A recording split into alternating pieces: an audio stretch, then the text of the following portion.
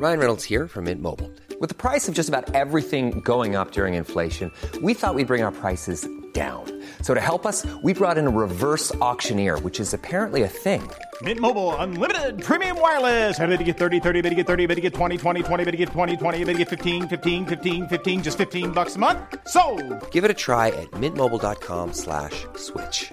$45 up front for 3 months plus taxes and fees. Promo rate for new customers for limited time. Unlimited more than 40 gigabytes per month. Slows full terms at mintmobile.com.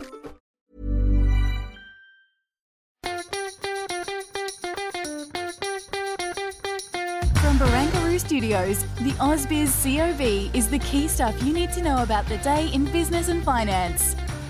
Hello and welcome to the Close of Business podcast for another day. It's Wednesday, 18th of January 2023. My name is Kyle Rodder, and again in the passenger seat with me today is David Scott. Now, Scotty, we may as well just get the big event off the top and out of the way, because it turned into being a little bit of a nothing burger, I suppose. Bank of Japan was expected to tweak its yield curve control policy, but it didn't.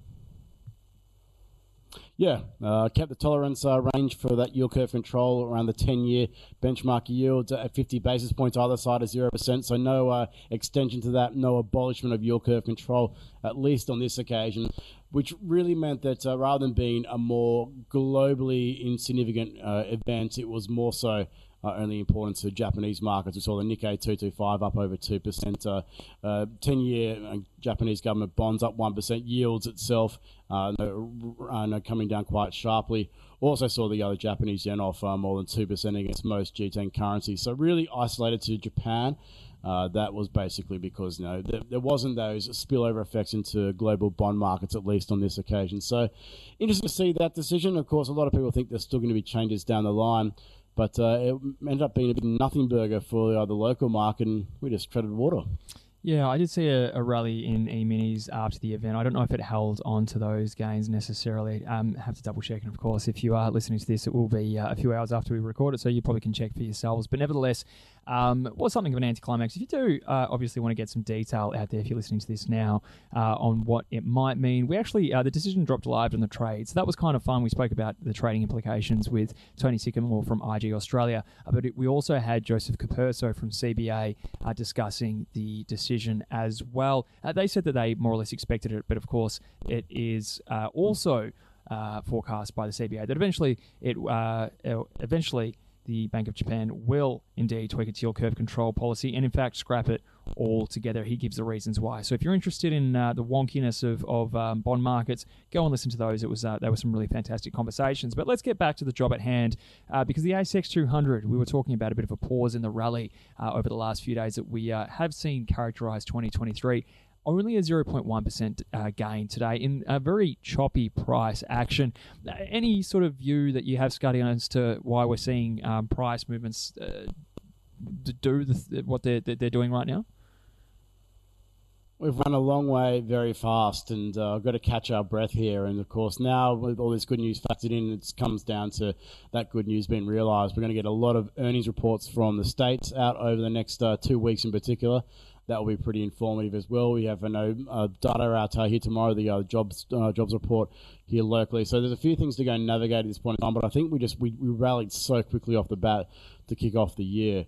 It's hard to find new catalysts. So looking at some of the details, one thing that really stuck out to me today, and it's been a feature of what we're seeing in other major markets, particularly in the United States, is that the most heavily short stocks are just absolutely mooning at the moment. So there's clearly a bit of squeezing going on at the moment. Just looking at the other 200, some of the top performers, Sayana, also looking at the likes of Core Lithium, Megaport, they all sit in the top 10 most shorted stocks on the ASX.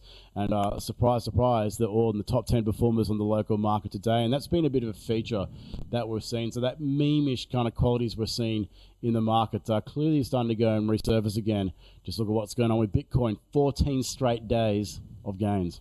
Yeah, and that's a little bit of an omen. You probably don't want to chase that one necessarily. The move's been made. If anything, we might be seeing, due for a little bit of a pullback. We were discussing, Scotty, you and I, obviously, in previous episodes of the podcast, had a similar discussion actually with Tony Sycamore today that, there's some memories of other early, stages of the year in years gone by, Januaries, where we do see a little bit of a run higher out of the gates. And then when, maybe the grown-ups get back to the desks as well at the end of January and the start of February, well, you can sort of see markets hit a little bit of an air pocket. But we'll see how we go. Of course, the ASX 300, like I said, only up by 0.1%. We'll expand on that a little bit more in just a moment's time. But Scuddy, a few conversations today. A lot of really, really good sort of, I guess, stock picky conversations. Had guests that have those sorts of specialties. Anyone that jumped out for you today or any guests that you spoke to that you really enjoyed?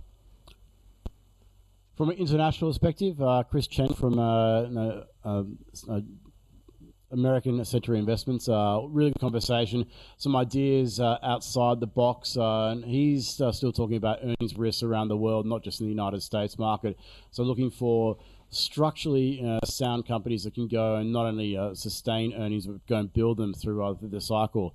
And I've got to say, as a type 1 diabetic, one of the names that he went and mentioned resonated immediately, because a lot of the products that he goes and creates is what I use to go and keep myself alive on a day-to-day basis. So worthwhile watching in on that one. For those who want a more local flavour, John Milroy from Ord Minnett came on the program, and we went around the grounds. I tested him out to know what's going on across all of the various sectors of the marketplace, and he gave some names that he likes and doesn't like for everyone to go and put on their checklist.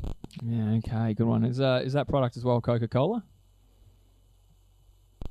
No, it's not, but that's one thing that can go and get my sugar level up fairly rapidly if required. But no, this is more medically orientated than Coca-Cola. So we can't thank the Oracle of Omaha for that one, or at least perhaps for giving you an energy boost when you need it on a day-to-day basis. But I digress, of course.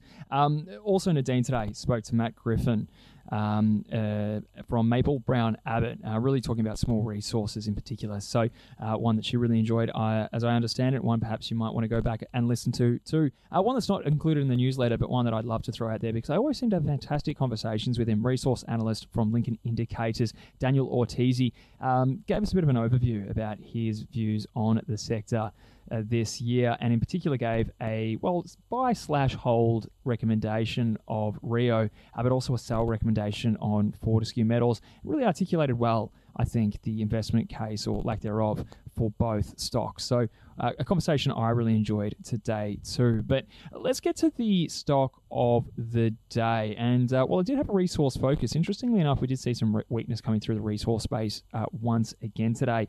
We had Carl Capolinga from Think Markets as one guest and Michael Wayne from Medallion Financial as the other. The stock they were talking about, the stock of the day, Nickel Industries. Let's have a listen to what they had to say.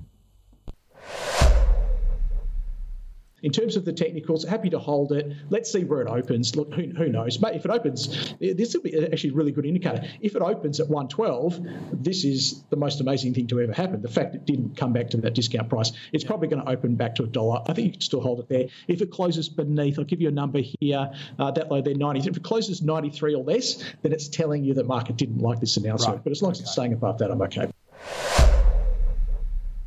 From my standpoint, I'll wait for this capital raising to wash through the system. Yeah. Often you do see some weakness after a capital raising such as this before looking at it if you are interested. But at the moment, it's not one that's on our radar. So I'm happy to go with a hold, just because if those people are in it, you'd want to likely hold and see what the outcome of this capital raising, and potentially you're able to pick up some more shares at a discount. Okay.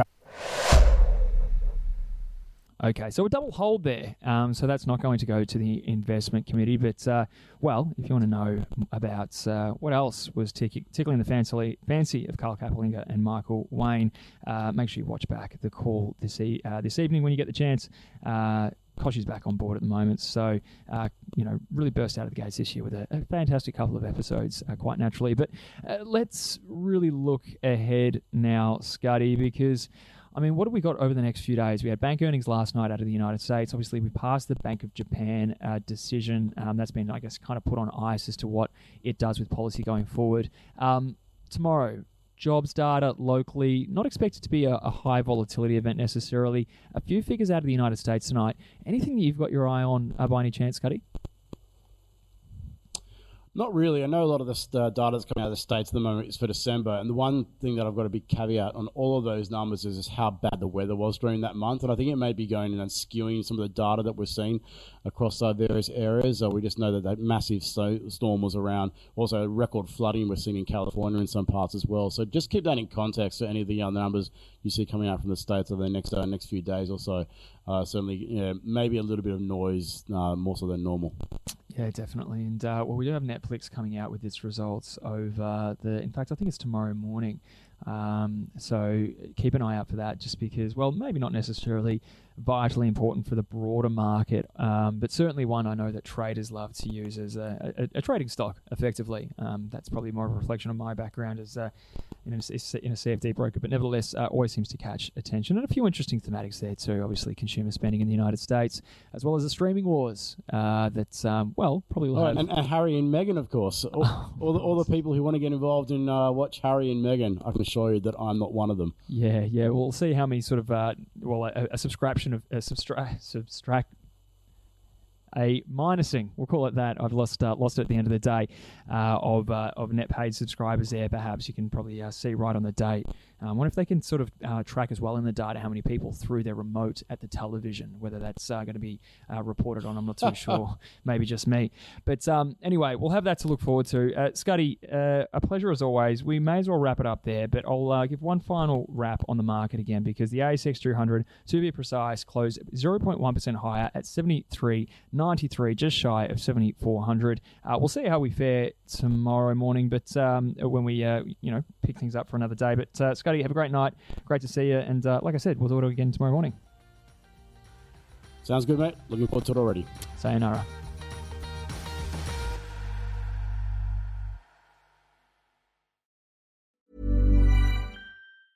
Even when we're on a budget, we still deserve nice things. Quince is a place to scoop up stunning high-end goods for 50 to 80% less than similar brands. They have buttery soft cashmere sweaters starting at $50, luxurious Italian leather bags, and so much more. Plus, Quince only works with factories that use safe, ethical, and responsible manufacturing. Get the high-end goods you'll love without the high price tag with Quince.